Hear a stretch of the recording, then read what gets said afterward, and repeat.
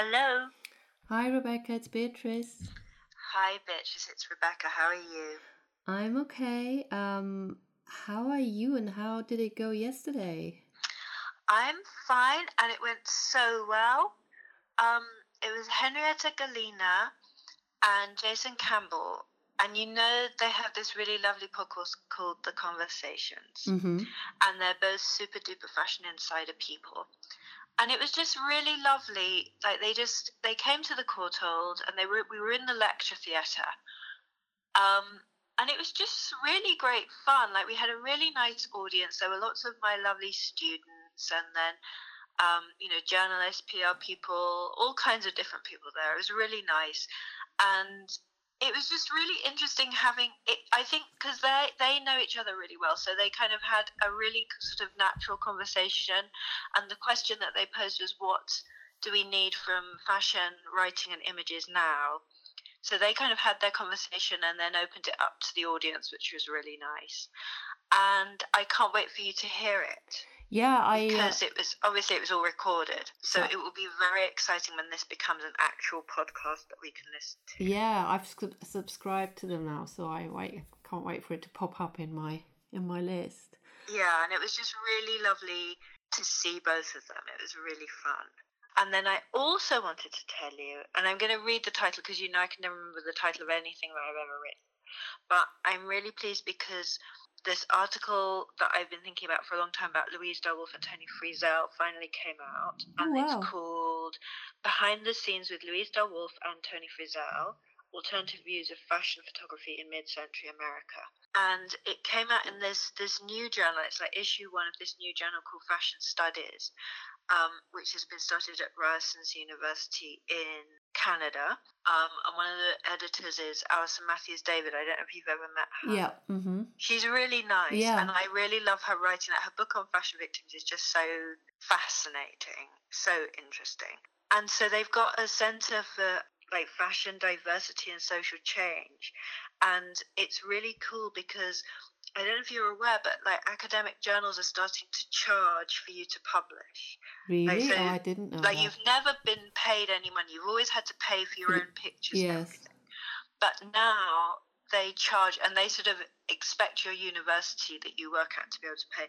Like they charge between, often it's like £1,000 and £2,000. Wow.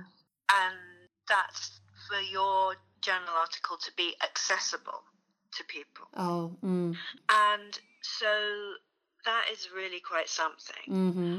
And so fashion studies is like, we're online, we're free. So it's like free to publish, free to access it. So it's brilliant because they're really pushing against that push towards a kind of corporate way of thinking about education.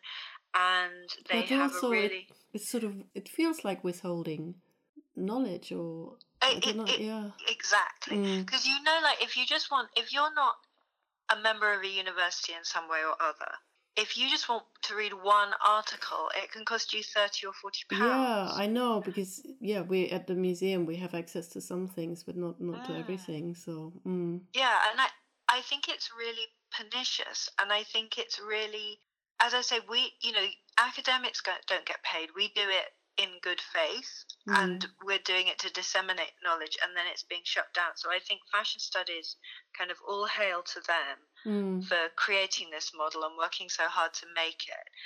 And they have a really interesting, I'll just tell you some of the other things that are in this first edition. There's like an article on the transience of New York street style. There's something on like early 19th century eyeglasses. There's something on early fashion mannequins, Orientalism in teens and 20s Vogue. There's a really wide, diverse range of people writing and diverse subjects. And it's I think it's really good. It's nice that there's something more historic as well. Yes, exactly. It's a real mixture, and it's a mix of kind of writing in slightly different ways as well. Like they're really open to how you want to write, and if you're a practitioner and you want to write, or you're an academic. And I think that's really so laudable, and so good for them, we say. Yes, and I can't wait to read that. Well, thank you. And you can just download it. You can just Yes. get your PDF. You do not have to pay any money. Wow, It's just fantastic. there for you. So Fantastic. that's really nice. Yeah. And then the third thing, which is Mm-hmm. not information and news like my first two things, but a discussion that I wish to have with you. Okay. Okay, so this combines two of things I love, which is the American look, Mm-hmm. and the second thing is going on holiday. Yes. And the thing that unites these things is my fascination with capsule wardrobes, travel wardrobes, and packing. Oh, yeah, fantastic. So do you have I know. such a thing? I do. When, because we're just going like end of next week, we're just going to Brighton for a few days as a like, the academic year has finished. We're at the seaside. We are relaxing kind of statement to ourselves. And I'm just like, what I do, because I want to know what your process is when packing. Oh dear, I don't think you want to know actually. I think I do. Okay, but you go first. Oh, all right. Let's go from the sublime to the ridiculous. Well, I don't know which will be which. It depends on someone's standpoint. But as you know, Claire McCardle, love her. Vera Maxwell, love her. Invented the travel wardrobe in the 1930s, and I look to them always as my model of how I pack. So I start with like skirts, trousers, etc. So the bottom half.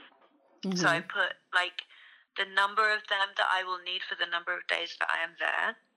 And then I choose tops, which will go with them and potentially could go with any of them and potentially could be worn in different ways with them. Mm-hmm. So I like pile this on my bed.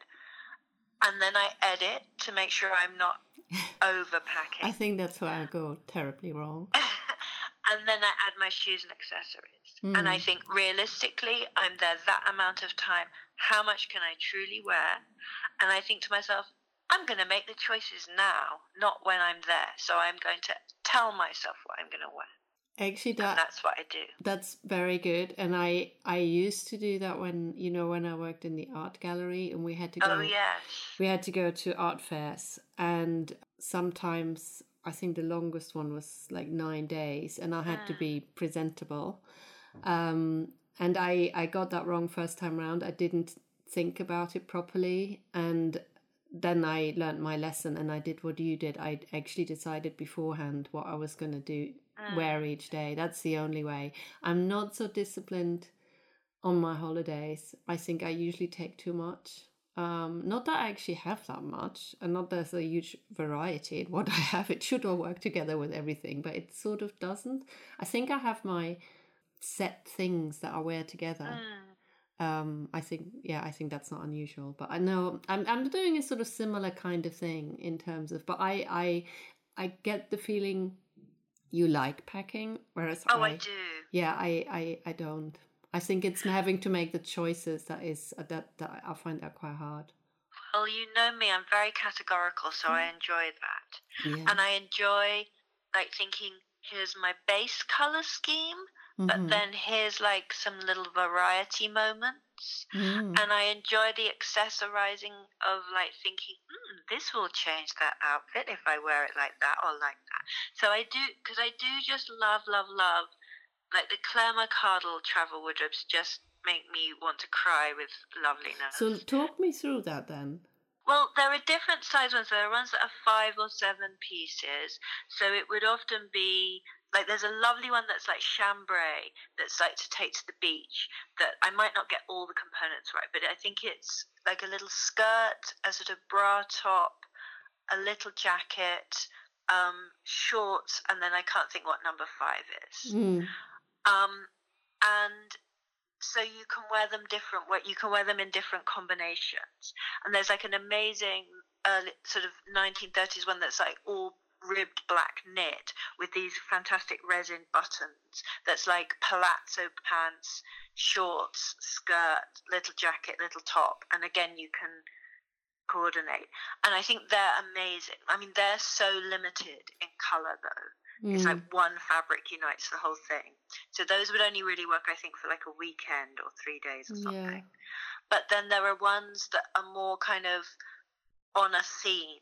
So there's a nice one I think that's later, sort of late 40s, early 50s maybe, that's sort of red, white, and blue, but say for example the shorts are navy with red stitching, and then there's a little knitted top that's white with red and blue flecks. So it's kind of playing around with those That ideas. sounds wonderful. I'd love to know whether someone actually went for the whole, whether they took it as inspiration. That would be so good to know. Yeah, or whether someone just, went for the whole thing. Because of course it's like a brilliant marketing exercise, isn't it? Because you can merchandise it really beautifully in the shop and make people feel like they should buy the whole set. Yes, that's true. Because it all works so beautifully together. Yeah, because that's what I always think when people say it's making fashion so easy and everything, and I'm thinking, yeah, and it's also making it really easy to sell. Yeah, that's true. Because you can put it in the shop, it's going to look really cute together, and yeah, it's really enticing to think I should have the whole thing to really do it properly, rather than I'll just buy the skirt or something. So I think it's brilliant.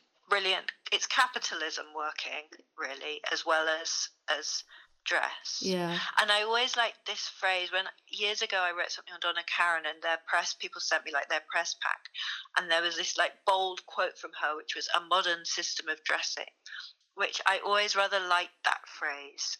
Because it sort of appealed to my organizational desire. And I was thinking of Donna Karan when you were talking, but I think I always really like the idea of having like a bodysuit and then a skirt over it. I've never quite felt I had totally the right body for that kind of thing. I mean, I know everyone can wear what, I just wouldn't feel comfortable in that either. But I really always really liked the idea. Yeah, it's a nice idea, because she did 7 easy pieces, didn't she? Which was really looking to McArdle and Maxwell and all those precursors.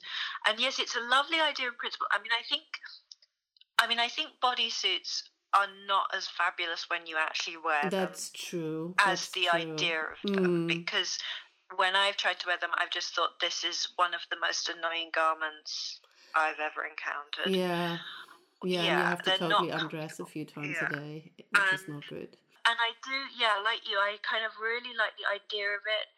And I think the thing is, when I'm packing, I always try and make it not like that I've just got all one fabric or all one colour, because I think that can get super boring. But I think there is something, and I like the idea of like trying to think what is it to dress in a modern way. And that sounds like modern, for another podcast. I know, maybe that is another whole book and an exhibition. But like, what does that mean? Maybe that's something we can ponder. Yes. And I like the idea of being rational, but then I also like that fashion is contradictory, so you can be simultaneously irrational and have frivolous things. Yeah, well, so what are your frivolous things? My accessories. Your accessories, yeah. I was just thinking earrings. Earrings can be very frivolous. I do like frivolous earrings. I like frivolous scarves that you can wrap around your hair and that sort of thing. Good. And I like pretty sandals. I used to do this other classic mistake, or maybe it isn't normally a mistake, but it was in my case, that because I have this sort of set combinations, I thought, I'm going on holiday, I'm going to mix it up a bit. And then I take something that I think in theory would work really well with this thing, and I haven't tried it out together. And then usually it just really didn't work. So I had this extra thing in my suitcase that I then just never wore. That's annoying. Yeah, very annoying. I mean, I think it's also because I hate carrying stuff. No, I remember when we went to Antwerp, I was very impressed. I had like a normal sized rucksack in the backpack, I mean. Yeah, and I looked like I was going away for 5 days. Typical.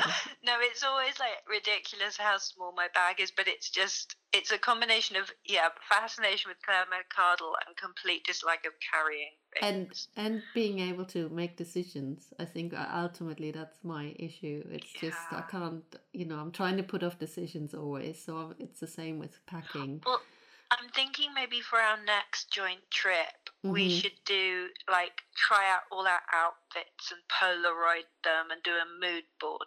I don't know, that kind of thing. Oh, that sounds very good. Yeah. I mean, I feel like we'd enjoy doing that, Yeah. even if it didn't actually contribute to what we eventually brought with us. Yeah, no, I think that would be very good. Very good project. I haven't got a Polaroid camera, but I'm sure we could get one specially. Yeah, we can. Because it has to be Polaroids because they're just so cool. I think I still have mine somewhere. Oh, excellent. But I don't know. Okay, well then we should do this. Yeah, okay, that's a plan.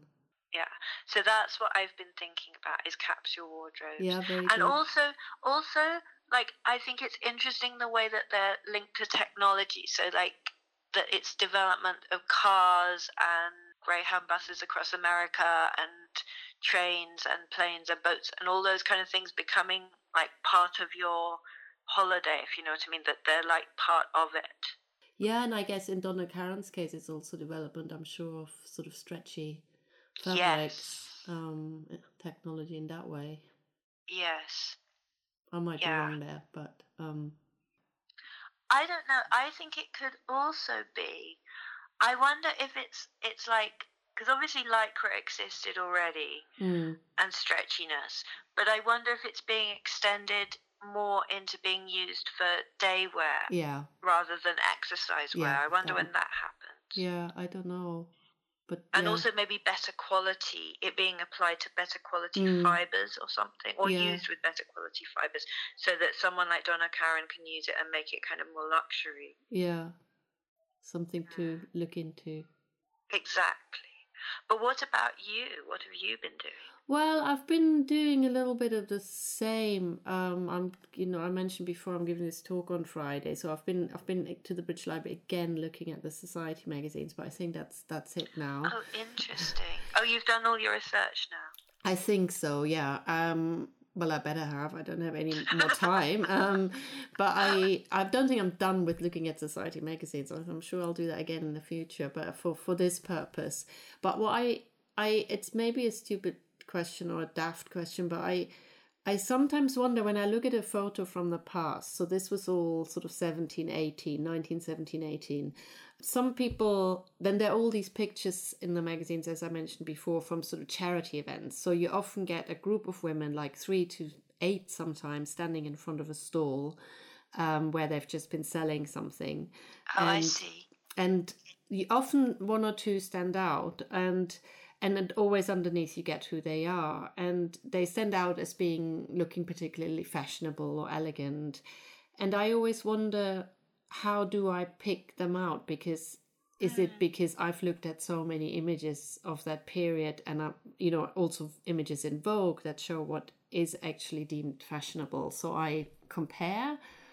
Or is it because I pick on women that conform to the beauty ideals now? Or it's quite weird, I think, if you look at a photo that isn't from your own time, how you can still pick out someone who looks more elegant, or whatever word you want to use, or someone where you can see they've tried to be fashionable, and sometimes you feel, oh, they've tried but it didn't quite work. And how do you know that? I find that maybe that's a silly question, but I think it's really interesting. I mean, I think whether you're looking at old photographs or new, I think some people just know how to wear clothes. Like, they know how to carry themselves in particular clothes, and they're photogenic.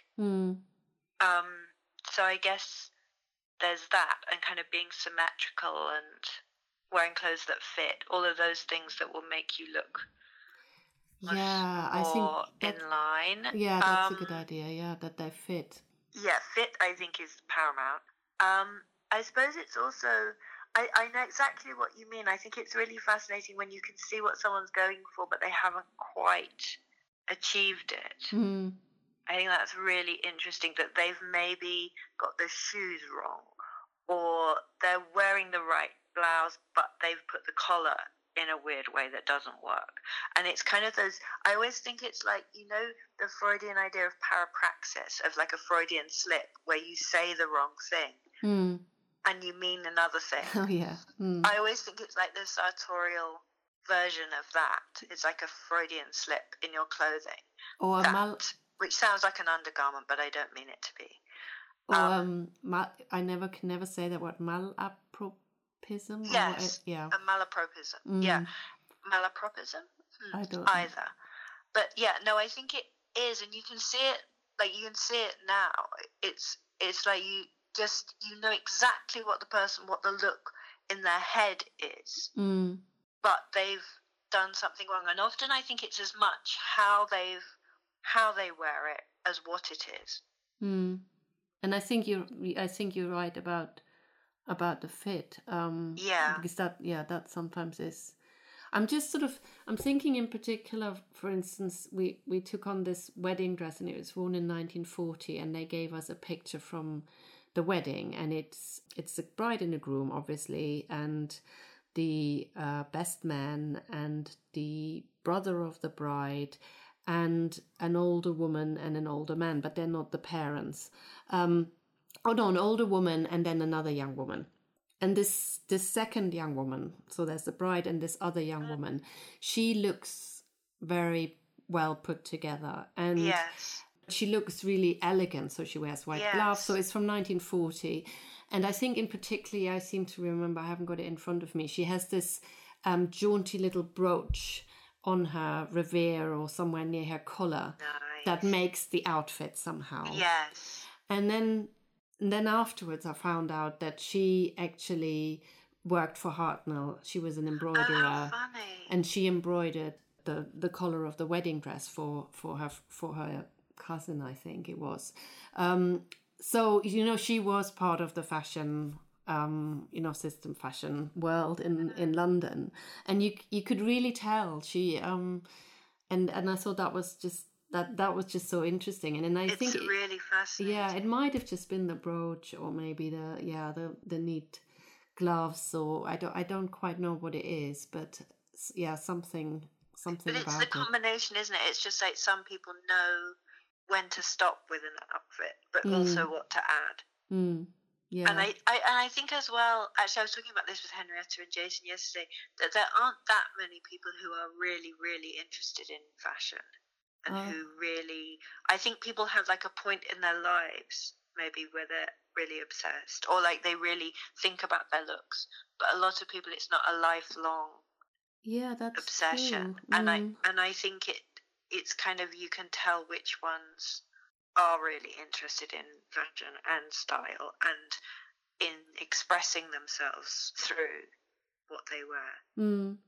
And I maybe that's part of it. I guess there's also the difference between people who wear high fashion and like the cliche, they look like fashion plates, and then people who mix it up a bit or do something more. It's people who have a kind of personal aesthetic, that even if they're wearing high fashion, it's still worn in a way that makes it theirs. I wonder whether it's something that works more with photographs rather than, I was sort of thinking, do I get the same impression if I look at a conversation piece, say, from the 18th century? That's probably different because the artist smooths some things out, I would think. I don't know, we'll have to look at some. Yeah. I mean, definitely you can sit, like if you're sitting on a bus or on the tube or something, you can kind of see, who is really interested and who isn't, and who's wanting to look like something else or wanting to achieve a different look that perhaps is real for them.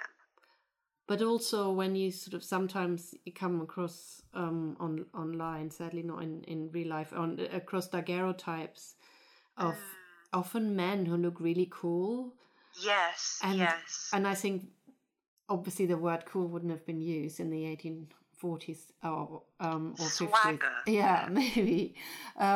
So I wonder whether what I would now think are the cool dudes, whether at the time, is this something that comes across? Yes, if they did then. I bet they did. Because it's often just, I think it's like it's expressed through their gesture, their expression, just everything, that even if not consciously, they know they look like their outfit is good. Yeah, that's true. I think there's also, in terms of what we said earlier about clothes fitting. I think there's a lot about being relaxed. I think that's so important, because I always think, thank goodness for ready-made clothes, because if I was having to make my own clothes, I would look like a disaster. Or if you have to get second hand and you can't find, you Yeah. know, if it has to fit really well, Yes. and you have to buy it second hand and you can't find something that is quite your size. Yeah. And you're not skillful at adapting it in some way to make it seem like it fits, even if it doesn't. But I think the coolness also comes from looking relaxed. I agree. I think that's a really enormous part of it. And I think that's about wearing clothes that express who you are rather than what you think you should be for other people. Yeah, that reminds me of another occasion when I worked at a trade fair to earn some money, and I had to look presentable again, and I really didn't have. I love the way you say you had to look presentable. You always look fabulous. Yeah, that's very kind. I had to look. Yeah, I don't know. I tried. Well, I guess it's you have to look kind of formal and kind of conservative with a small C. Conservative. That's right. So I tried to conform to some sort of weird thing I had in my head. So I was borrowing clothes from my mother and my stepmother, and they were nice clothes, but I felt awful. I just hated it because it just wasn't. It just wasn't right for me. Yeah. So yeah, I guess it does come from feeling good in you, feeling that your clothes are the right ones for you. Yes. Yeah, because that feels amazing. Like when you've got a good outfit on and you just feel great. So I guess that I guess that's what we need to achieve in our travel wardrobes. Yeah. One good outfit after another. So we feel great. I'm not putting any pressure on myself for bright. So, well, I do now, of course, expect you to take photos every day and send them to me in the morning. Oh yeah, that may or may not happen. I think it has to. I will text you and say, where is it? No, but I definitely want to, for our next travel event, we have to do our whole production number beforehand. Yeah, no, we have to take it seriously this time. Yeah. Well, I have to take it more seriously than I normally do. Yeah. It'll but then good. You might get fed up with me if I'm being strict with you and think, no, Beatrice, you may not take that. No, I think it's good. I need help. It's fine. I can see that. I can see that. And because we're hoping our next travel event's Marrakesh, so I think this is going to be a really exciting one for us. And that will need serious thought. So I think it will need serious thought and serious sun care protection. Well, yeah, that's right. We're going to think from the skin outwards. Okay. Well, on that note, I will leave you. Okay. All right. I'll speak to you soon. Speak to you soon. Bye. Bye.